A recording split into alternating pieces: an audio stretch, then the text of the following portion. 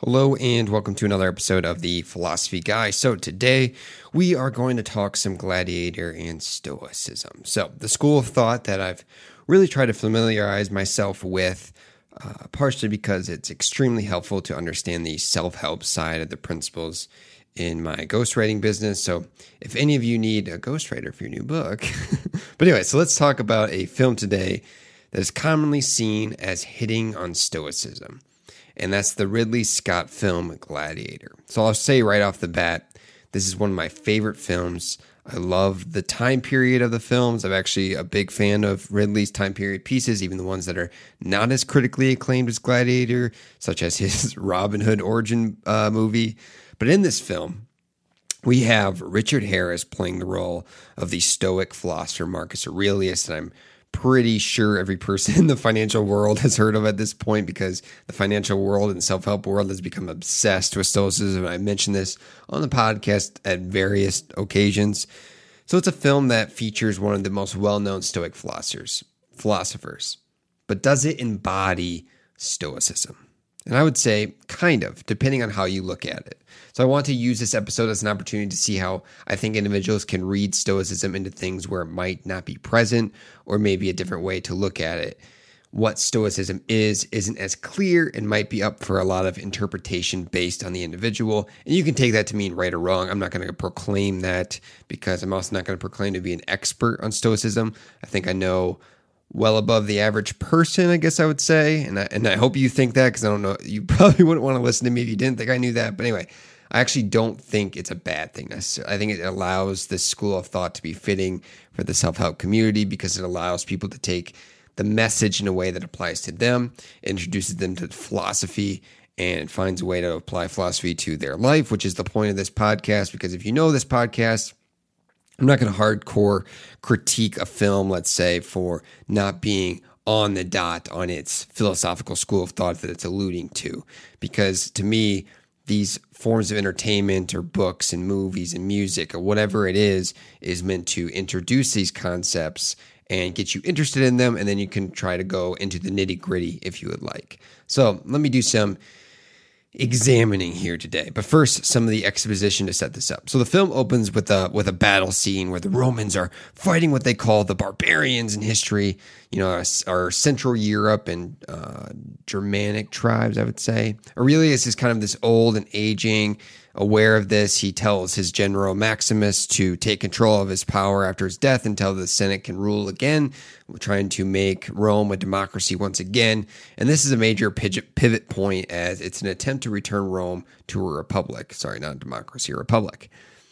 So Marcus, son and heir, catches wind of this kind of plan and essentially says, screw that, whines a bit about it because his father knows his son is a bit of a wacko. So Commodus decides to prove his father's point by smothering Marcus to death before the right people know, and the right people to make Maximus the leader. So Commodus then orders the execution of Maximus and his family back in what I think is Spain. Luckily, Maximus escapes, gets picked up by a slave trader who sells Maximus to Proximo, who is a master of the gladiatorial school. I'm really botching some pronunciations here. So then the timing works out great. And as Maximus is training to be a gladiator, even though he's already a badass from being the general of the Roman army, Commodus decides to order an extended festival in the Colosseum to celebrate his new position of power and also kind of try to unite the people around him. So anyway, Maximus works his way through the games to face Commodus. Commodus, being the weasel of a ruler he is, poisoned Maximus to tilt the odds in his favor and fights Maximus. So Maximus is this badass, so he kills Commodus anyway. Although Maximus still dies, the Roman Empire is returned to the Republic as good old Marcus Aurelius wished. So, is the film Stoic? Is this storyline Stoic? Let's see and let's us examine. Okay, so I'm not going to make this episode a lesson on whether or not Gladiator portrays a time period accurately. This is not what the show is about. It's about what ideas or philosophical ideas the film might be trying to portray. So let's examine the main character, Maximus. Some old papers try to determine if the actions of Maximus are stoic or is he an unstoic character. So now, going off a paper done by John Sellers, and I think that's how you pronounce his last name. That's how it's spelt, at least. But anyway, he wrote this in the Philosophy Now years ago. I think it was all the way back in right after the film was released. And I kind of wanted to do this examination now because it's still a popular film and still widely seen as kind of the Stoic film.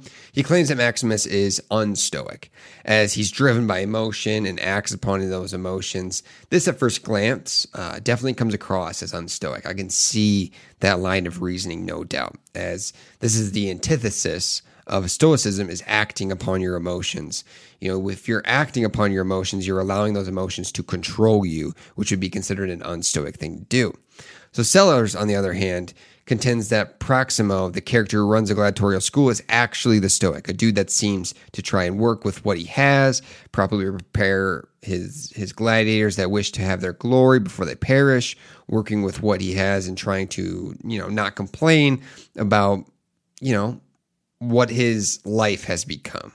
He has made the most of his life getting through, surviving, being a gladiator and becoming a master gladiator. He's kind of worked his way up from being handed kind of a bad hand. And that definitely seems stoic. I think he is a stoic character. I definitely agree with that. Where Maximus does come across as someone who embodies the Roman ideal of acting through his strength and honor of his name and family.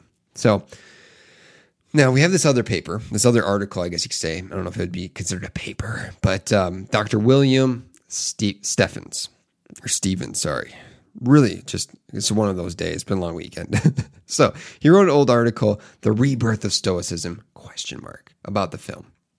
Maybe he saw the trend of Stoicism coming, which, I mean, if he did, he saw it very accurately and he was right on that.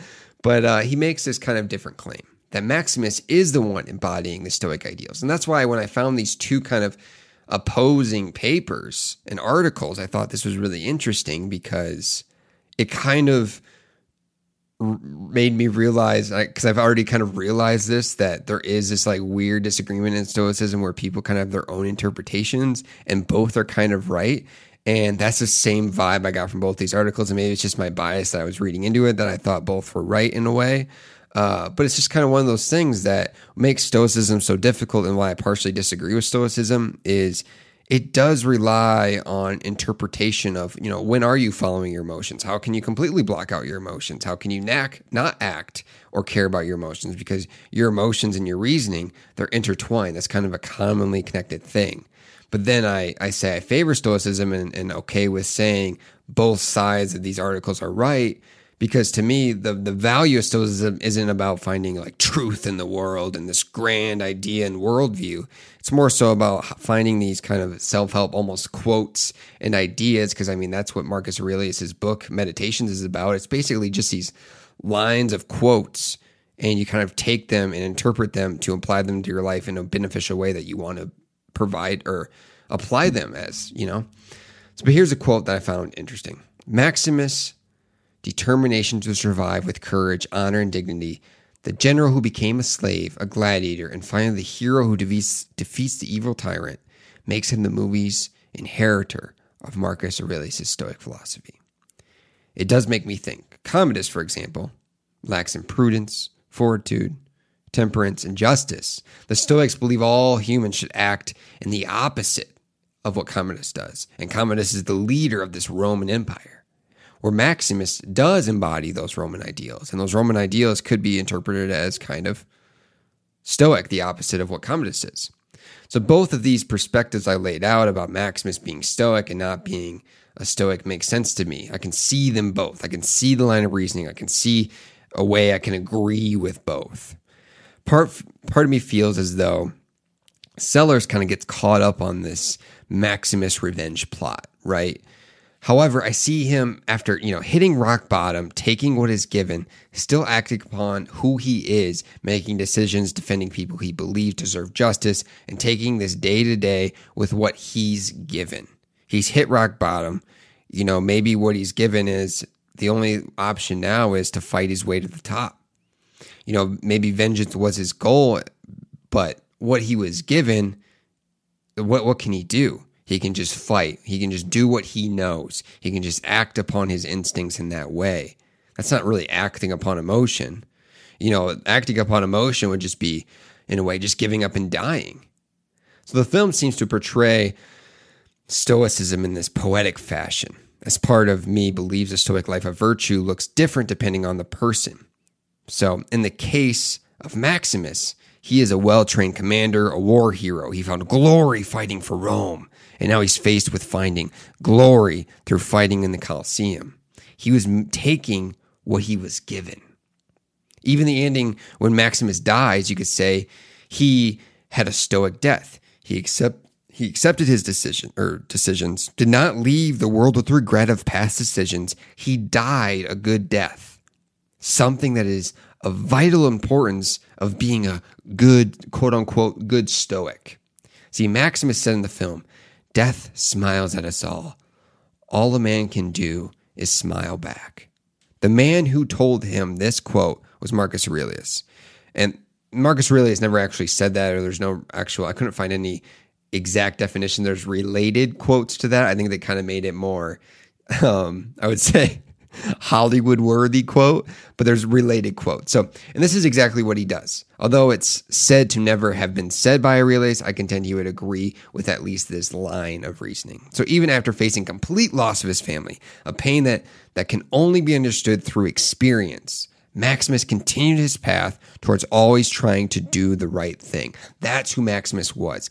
He was always trying to do the right thing, or what he saw as the right thing, what he saw as justice, what he saw as the Roman way.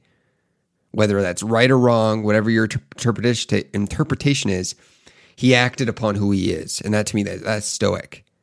As for Stoics doing the right thing without losing your calm or getting angry, for Stoic, that's all you can do.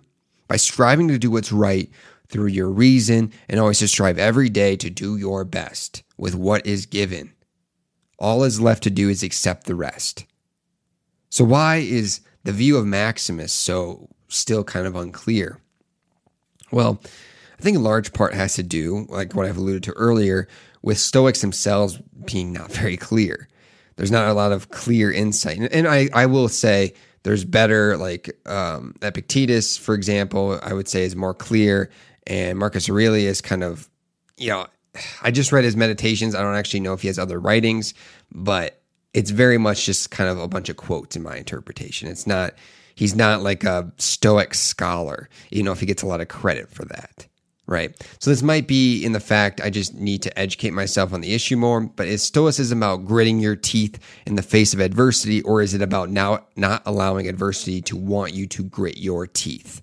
And that is the unclear aspect. And I think that is the big question that still has not been answered for me. I have not found the answer. So if anyone wants to enlighten me on that, check out my Discord for that and hit me up through an email or whatever.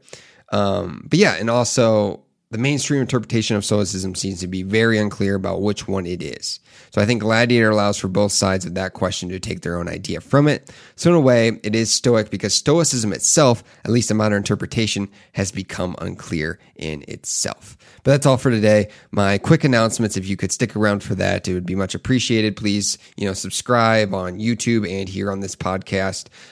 Give me a rating and review on the podcast as well. That helps out my algorithmic structure. And then on YouTube, comment, watch the whole videos, whatnot when I put them up. But then also my Patreon, I've been updating that more now. Kind of just my thought process and ideas that I have going. If you want to get to know me better as well, then as always, check out the Discord we're gradually growing, and I've opened up various discussion sections to discuss all things philosophy and culture and kind of just learning about the world and trying to understand this confusing place. But as always, thank you for listening and peace out.